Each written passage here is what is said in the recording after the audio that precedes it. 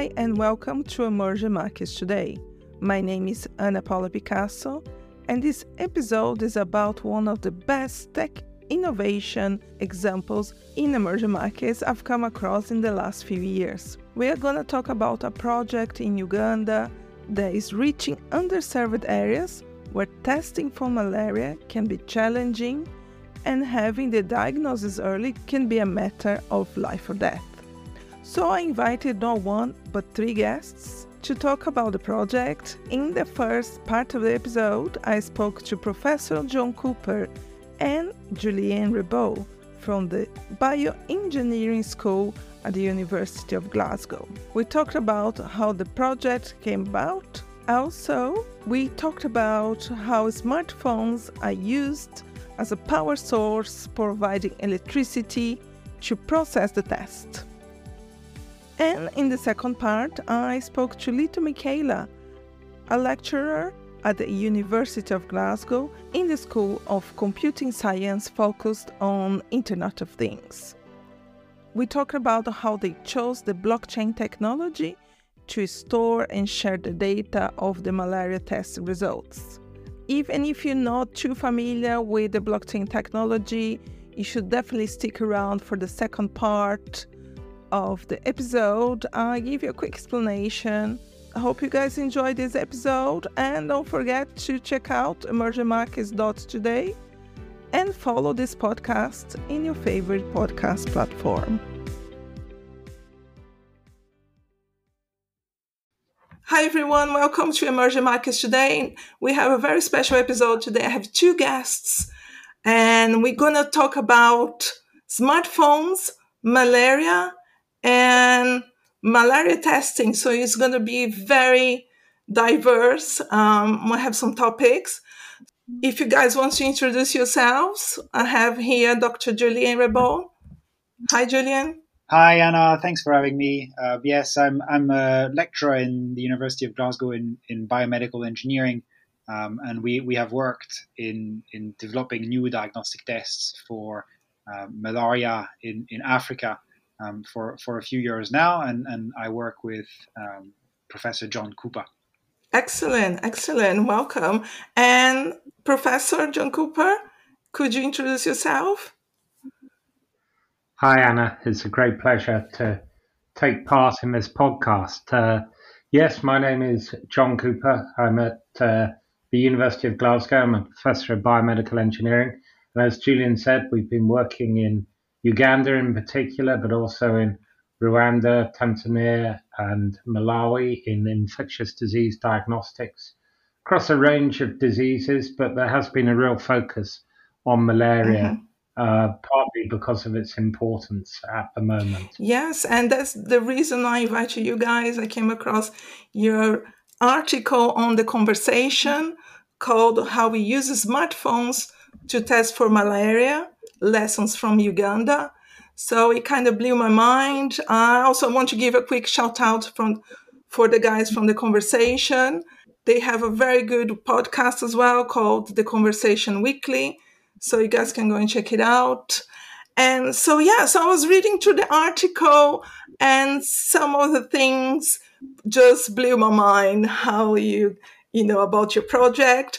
But first, I want to talk a little bit about malaria, because for me, I'm from Brazil originally, and I was under the impression that malaria, and especially people dying from malaria, was a thing of the past. But it doesn't seem to be the case anymore. I mean, malaria is obviously a disease that's prevalent through a greater part of the southern hemisphere, and particularly prevalent in sub-Saharan Africa. So the countries that lie at or below the equator in Africa. And for many years, actually, there have been technological and social science interventions which have tried to reduce the prevalence of malaria. And most notable, I suppose, is the insecticide-coated bed netting programs. And in fact, up until about about 6 or 7 years ago, malaria was decreasing pretty well globally. And there has been a change, and that was first noted, I think, in about 2018, with an upturn in the rates of or the prevalence of malaria in 13 countries, and this has continued. And there are a number of reasons for it, actually, and they are associated with the availability of diagnostics as one aspect, Right. and also some quite surprising data which is coming out about comorbidities. So sort of the interaction between different diseases. And for example, as we've seen changes in lifestyle and demographics as well, with people getting older, and actually more people becoming prone to type 2 diabetes. So there's been an increase in the amount of malaria, and there's quite an interesting story in this link between diabetes Okay. and malaria, particularly in Africa. But of course, we're focused mainly on the diagnostics and ways in which we can bring simple tests into rural or underserved communities within rural villages and the like. Yeah. So how, for me, I don't know anything about malaria testing. So how would be, let's say, the normal malaria test, and what are the challenges in, let's say, rural areas of Africa or parts of the world they don't have a good infrastructure, let's say electricity? So, Julian, do you want to take that, or shall I carry on? No, I can take that. So in terms of the difficulties, I mean, John has highlighted very well the issues or the impact that malaria has in what we call underserved communities. And the reason why they are underserved is really linked with the point that you've just made about the lack of infrastructure. The diagnostics of malaria can take many forms. The one that's mostly used is very commonly known now as a rapid diagnostic test. Many of the listeners will have tried this for COVID-19, but it's also based on the same technology as the pregnancy test, where a strip of paper is used to isolate the markers that come from a blood sample, for example, or in the case of a COVID test, a swab. And so for malaria, it's a blood sample. And these biomarkers are detected just optically and make this very characteristic line that you see in rapid tests. So that's one aspect, and that's very well deployed in low resource settings because it is cheap. However, we've noticed, and the WHO has published very interesting reports and challenging reports on that aspect. These devices have dipped in performance over the years, and it is believed, and there are studies that account for that in the recent years. It is believed that this is linked to the parasite adapting to the pressure of diagnostics. And so the markers that these tests are using no longer work. The parasites no longer have these markers in them. And so we can't detect them, and then we can't detect malaria in the patient. And so the other side of testing is much more sensitive, performing well, and accurate. And it's again a word that listeners will be familiar with. It's the PCR test, and many of us have done PCR tests for COVID recently, and will know that this is requiring quite a lot of infrastructure, and most of the time the samples have to be sent off, and we have to wait for the results to come back. It is exactly the same for malaria, and that means that in communities, rural communities, or communities where access is difficult and infrastructure is challenging, these tests cannot be run, which means that we are left with a gap where the rapid diagnostic tests, which can be used, do not work anymore. and the tests that do work cannot be used. And that's where we try to be and fill that gap, actually. And I'm guessing as quick as you can test and diagnose malaria, the chance of someone dying from it is less. Yeah, of course, and actually, the areas where it's particularly important is amongst pregnant women and young children, I see. and malaria can be a really big problem in these circumstances. It's can easily be a fatal disease, and so this challenge of being able to do the same kind of very sensitive testing that we associate with the PCR test, but being able to translate that onto a paper diagnostic test like the lateral flow test was really the starting point of what we set out to do. Mm-hmm.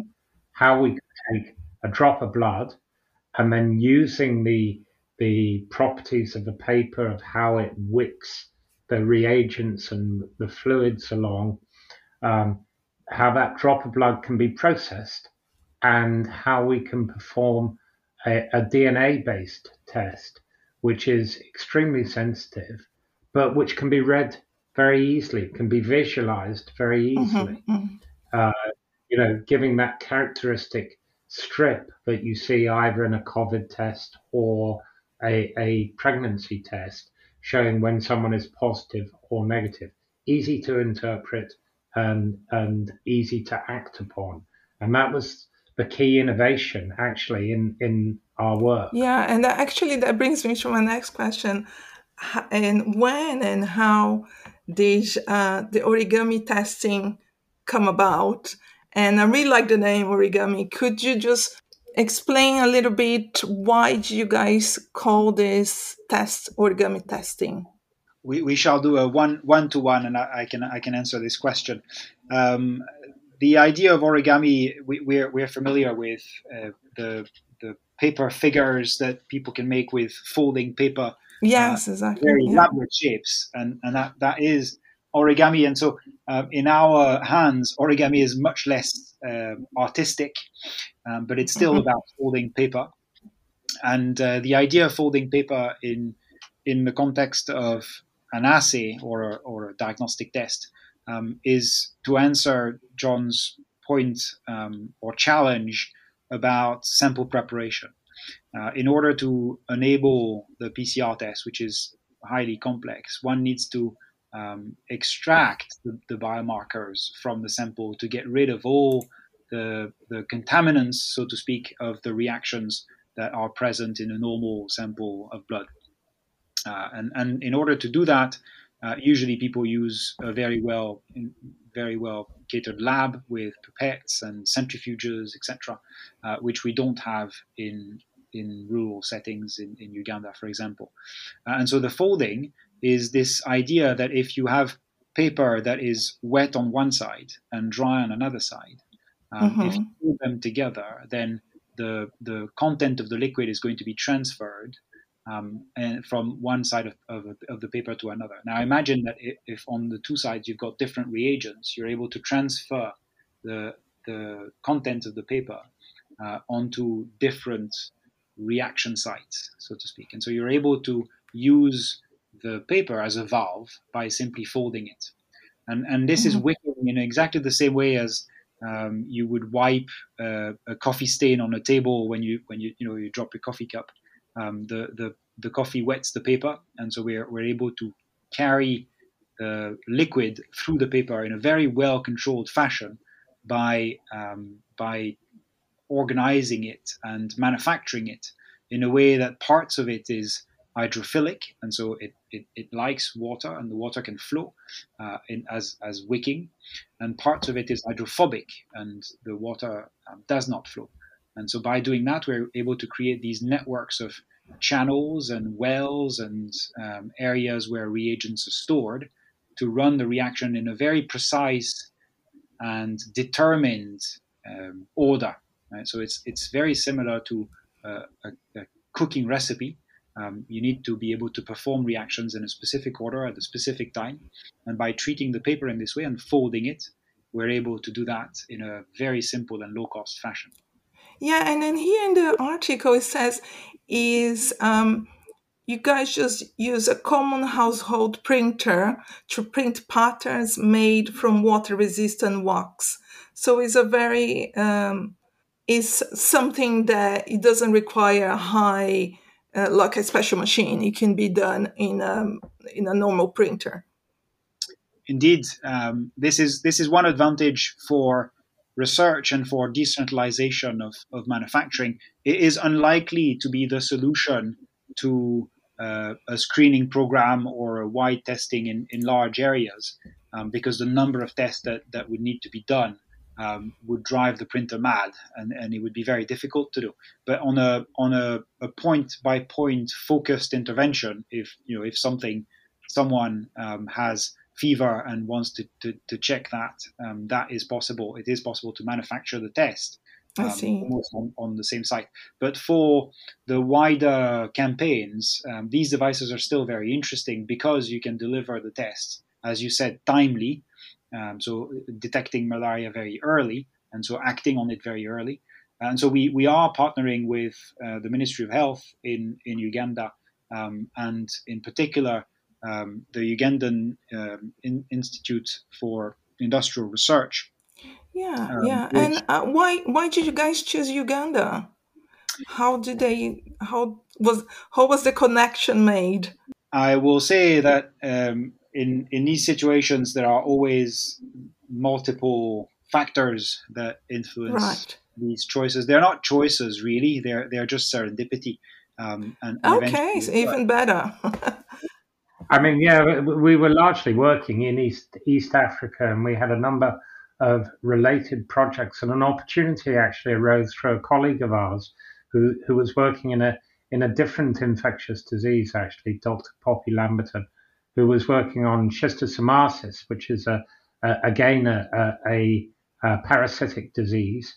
And the opportunity arose for us to travel to Uganda with her, and to a large extent, she introduced us to some of the key contacts that we have since worked with in the Ugandan Ministry of Health. So a big shout out for her. Actually, it's very, Yes, very, please do. as Julian says, a lot of luck involved in this. But this is often how research happens. Actually. I see, I see. Yeah. Sometimes serendipity is better than actually choosing. Is how I always find very interesting how these stories come about. And also going back a little bit back to the testing itself, I want to talk about smartphones. So another part of the article I read about it was a mobile phone based digital support. So it's very interesting how you guys explain that on the article. I'm just going to read out a little bit for the people that haven't read it. The smartphone is paired with a 3D printed stand containing a simple heating element. The phone provides the battery power to run the DNA based assay. The app controls the temperature of the origami test. For me, this was the best part. Who came up with this idea? Was this something you guys seen before and applied to that, or something that you came out to yourselves? So the idea of the smartphone is I mean, we have to be humble on this. Using smartphones in diagnostics or in rural areas is not something new. And actually, in Uganda, smartphones are ubiquitous. Okay. Lots and lots of people have smartphones, but where there was a little bit of, let's say, inventivity, is the fact that the reaction that we use, so the kind of chemistry for the test, requires heat. And usually that heat is given out by a bath or a heat block, something that plugs into the mains. And in these villages and settings, there is no really mains electricity. And so we had Hmm. to come up with a better way of doing this. And we explored a lot of different ways, and actually there are a few that can be possible. For example, using a stove with hot water works very well. It's just a little bit more difficult to control. And so we thought that actually the phone is a source of energy. It's got a battery, and that battery can power a system. And so we then went down this road of using the phone as a power source, not really to use it as an intelligent system, but simply as a power source and a control system for the temperature. And that worked very well. But when we go in Uganda to do these studies, it's always, as John has mentioned, in partnership with researchers over there and support staff from the Ministry of Health as well. And eventually, we would like these assays and these tests to be used by the stakeholders in Uganda, and they have to be able to use them without a PhD. And so when we were first looking at this, the test, although it is easy to interpret, actually has multiplexed outputs. And in order to say what's happening in the patient or what to do with the patient after, what treatment to recommend, the decision can become quite complex. And so now we had the phone for heating, and we definitely thought, well, actually the phone is also an intelligent system, and it could be used to help in terms of the interpretation of the results of the test. So it could help to run the test and control the test, but it could also help to support the decision that someone has to make in terms of treatment. And that started a lot of work in artificial intelligence, in analyzing images completely automatically to provide that decision support from the cloud, as well as an edge computing system in the phone itself. I know you mentioned that you want this technology be used by a wider number of people. So what are the plans for the future with this project? Do you guys want to stay in Uganda? Is there any plans to go to other countries or even other regions within Uganda? Well, of course, we all hope that we'll be able to travel again soon, and plans for doing research in the future will be inevitably dependent upon some of those restrictions. But notwithstanding that, in terms of its broad applicability, as Julian has said, the mobile phone is a fantastic platform, particularly in Southern Africa, in Africa generally. There's a great uptake of mobile phone that's used for mobile banking and for communication systems. Exactly. Partly because many of these countries don't have the fixed line infrastructures that are elsewhere. So we're seeing this huge uptake in the number of people with mobile phones and using smartphones. The mobile phone itself has got a little microprocessor in it, so it can do has a degree of intelligence. There's a geo spatial aspect to this, where you can actually record where the infections are and perhaps be able to plan the treatment more effectively by linking that to central databases. So there's a whole range of reasons why the mobile phone is an excellent platform for this. And of course, the communications of the mobile phone and being able to inform a decision support tool of the type that Julian has mentioned may be based up in the cloud and using, as we did, blockchain, which many of your listeners will know is a secure encrypted system that enables information to be moved in a trusted fashion, and it's most commonly associated, of course, with cryptocurrencies, but in this case used by us for making sure not only are the patient's details kept securely, but also that only people who have the key to be able to access that information can access that information. and the ownership of patient information, I think, is an important area for the future, and one I'm sure that your listeners will be aware of Yeah. as being an important area of technology for all of us. Yeah, exactly. I think in this case, traceability and security are two main things the blockchain technology can offer.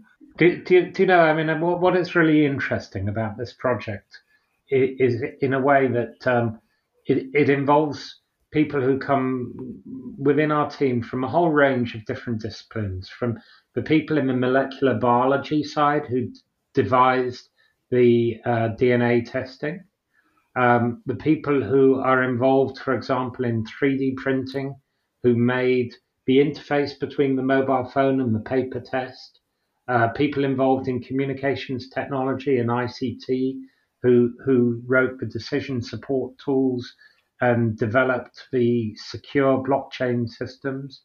And then, of course, a big shout out to the teams in Uganda in Mm-hmm. particular.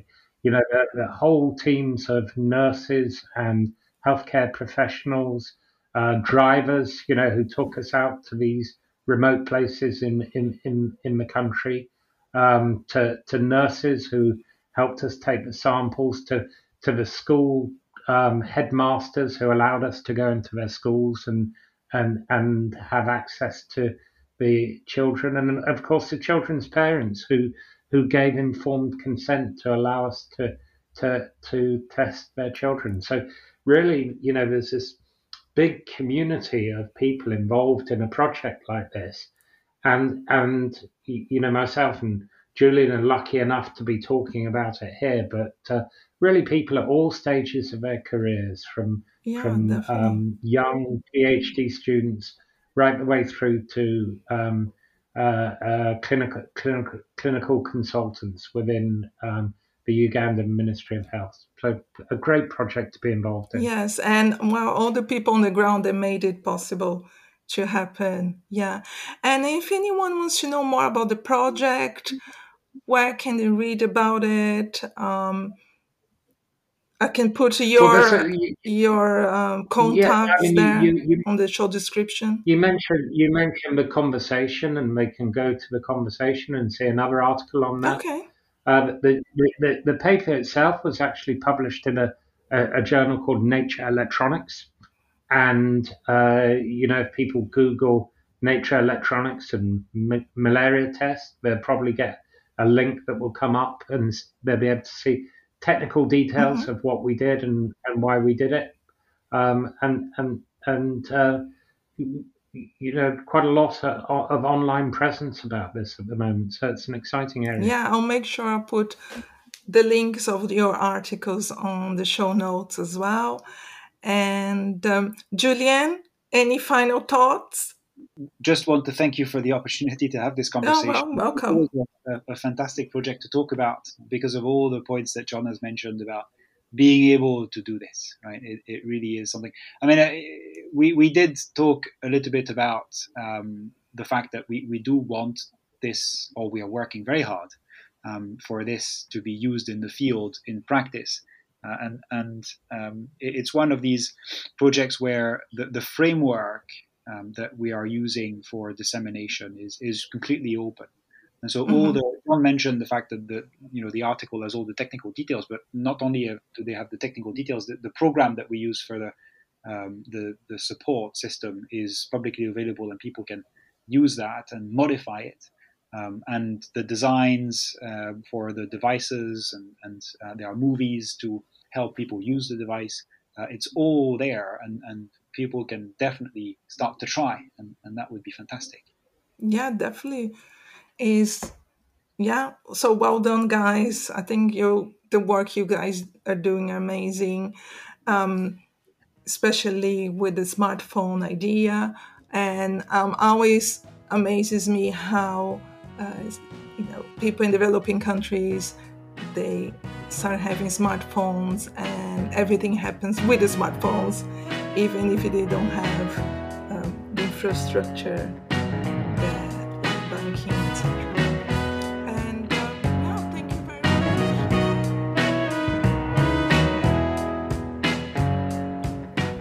is the second part of the episode where I spoke to little Michaela, a lecturer at the University of Glasgow in the School of Computing Science, focused on the Internet of Things. We talked about how the blockchain technology was used to store and share the data of the malaria test results. If you're not too familiar what blockchain is, here's a quick explanation without getting too technical. And the key here is the decentralization aspect, meaning no one single person or group has control of the data. Blockchains are immutable, which means that the data entered is irreversible. Hope you guys enjoyed the second part, and here is Lito Mikala. Hi Lito. Hi Anna. Welcome to Emerging Markets today. And I'm here with Lito Mikala. I would like to introduce yourself. Thanks. I'm Lito Mikala. I'm a lecturer at the University of Glasgow in the School of Computing Science. And my research is on smart monitoring small devices, which we tend to call Internet of Things these days. Mm-hmm. And my focus is particularly on how we use the data they collect. How do we make sure we can trust whatever these devices are recording? How can we improve privacy protection, security, and ethical use of these devices? So my research revolves around those softer topics, if you like. I see. Yeah. That also, one of the reasons I invite you here is to talk about blockchain. I just had a conversation with Professor John and Julian about how you guys using smartphones to diagnose malaria in Uganda. And the other part that really caught my attention in the article was about the use of blockchain. I have another podcast called Blockchain Beat, so it's a blockchain focused podcast. But even if you're not too familiar with the blockchain technologies, just stick around. We're not getting too technical. So we're just going to talk a little bit about how blockchain is used to share the data of the data or the results of those tests. So, Lito, why did you guys choose blockchain? Right, thanks for the question. Basically, the choice was to improve, as I was saying before, trust and security. Blockchain offers some really interesting features. Basically, you can securely transfer the data, but also you can go back and check that the data you have now is the same as the data that was initially collected. The immutability of Absolutely. blockchain. That's exactly what it is. And at the same time, you can trace who generated this data when and trace it all back to the beginning. So, for example, if a malaria test was taken by a specific medical professional at a specific location, this can be traced back to the date that this data was first collected. This is very useful in modern healthcare systems because one of the blockers, if you like, in the adoption of this technology is that medical professionals do not trust that the technology has not been hacked, has not been tampered with. And so it offers, if you like, a secure data collection and data transfer backbone upon which then you can start building intelligence. So if you can know that your data is trustworthy, you can build intelligence that is also trustworthy as a result. I hope I've answered your question. Of course you did, yeah. So I'm kind of not surprised, but it's interesting to see that the medical or the medical bodies, they still not too familiar with the blockchain immutability of. They are not too familiar with the aspect of immutability of blockchain, and also traceability, because then everything can be traced. Yeah, With I think this is because blockchain has only just in the recent years started to be used in medical applications. It has been traditionally used in other domains, financial mostly. Yes. Recently, it's been, finding applications in other domains like the medical domain, like the power, electronics, so as in use of power kind of domain. So now more people are starting to get used to the idea, but you will find that the healthcare systems are slow bodies to adopt change. So Exactly. Yeah. People mostly associate block people mostly associate blockchain with cryptocurrencies, with investments, but the technology can be applied with other aspects like yes. healthcare, and yeah. Yes, So there are still areas of research that need to grow further around blockchain to make sure that we can use it and integrate it into big data type of systems. For example, blockchain is not designed to hold hordes and hordes of data like a medical healthcare system would generate. Um, okay. so there are still active areas of research around how best to integrate it. But our approach was one example of how it can be done using the benefits of blockchain transiently when data is being in transfer, and then using the benefits of a backbone like a cloud database, for example, to store all of this information more permanently.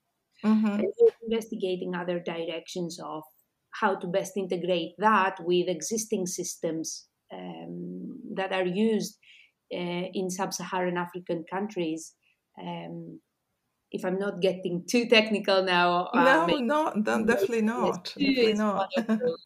um, Actually, that would bring my actually that would bring to my next question. How is it going there? Are you guys seeing the results with um, the use of blockchain, like streamlining and communication improvement? Yes, I think there are some beneficial results shown in our Nature article as well, where you can see that there are no huge delays when data is uploaded Hmm. to the network, but also you can see the benefit of delay tolerance. So people could be collecting loads and loads of tests locally, but they don't have any internet access while they are doing that. Ross, I And then see. as they move closer to a location where there is internet access, then all the data is uploaded at once to the network, and we have recorded how long it takes to do that. And I definitely need to say thanks to our very skilled PhD students for doing this, um, because it took some interesting experimental work to verify that this is the case. Yeah, yeah. And then for this specific case, and then Lito, can you talk me through like the chain of events for this project in Uganda? Let's say um, the test for malaria is being done. Let's say there's a positive, um, do you say positive marker for Okay. malaria? And then you have to communicate this result to someone. How would be the chain of events, and how and where blockchain plays a part in this? Right. So the way that the application is designed, it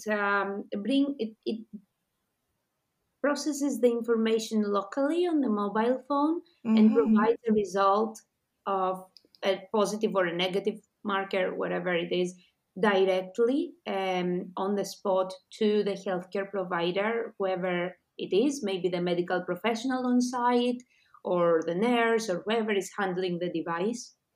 And for that to happen, it takes a few minutes. So the patient can be around for that time and wait to get the result immediately. Now, blockchain plays a role after that. When the medical professional sends the test and the result to the cloud, which then can be communicated to the bigger healthcare system. And then the interest is in finding out things like how the disease progresses in a population, Right. making forecasting for how best to deal with potential hot points where they expect the disease to grow faster, or how best to plan for things like stock, medication availability, these I kind see. of. So blockchain plays a role after, if you like, the diagnosis is done, and providing this information to the cloud so bigger analytics can take place. But also, blockchain plays a role throughout for, as we said, the traceability and immutability of the data itself, because previously somebody would have to take a test sample on site, send this sample in a lab somewhere with a paper form, then that test would have to take, a few days to be processed, and then the result would have to come back on some sort of paper form again, so the patient could be notified. So, if you like, we've taken all this potential for human error out of Mm-hmm. the equation. We've taken all this manual processing out of the equation. So, technically, we've taken a process that takes a few days and made it last a few minutes, if you like. Yeah, exactly. Exactly. And takes away, like you said, the potential of human error. Yes, Yeah, absolutely. I mean, imagine somebody going around with paper forms, a paper form falls out, or a sample is mislabeled or attached to the wrong exactly. paper form. There's huge potential for human error in the process. Especially in healthcare. It'd be very dangerous. The consequences could be very dangerous. Exactly. And it's a, I know, like I said, I'm really believer in the blockchain technology, and I still think the technology is very underused in other aspects, Hmm. especially in healthcare as well. Yeah. But that will change. Hopefully, they'll change in the next few years, Lito. Don't you Yeah. think? So, I mean, definitely the research is heading in that direction. There's a few people in different universities looking at the potential of blockchain for healthcare applications. Um, our article is one of the kind of pioneers in demonstrating this working in real field tests. Hmm. But there is definite keen interest from the research community. So hopefully, we'll see commercialization efforts spinning out of that. Yeah, and I think the emerging markets would be in the forefront of this application, blockchain healthcare. Yeah, I hope so. Let's hope so too. Well, Lito, thank you very much. And thanks a lot for your explanation.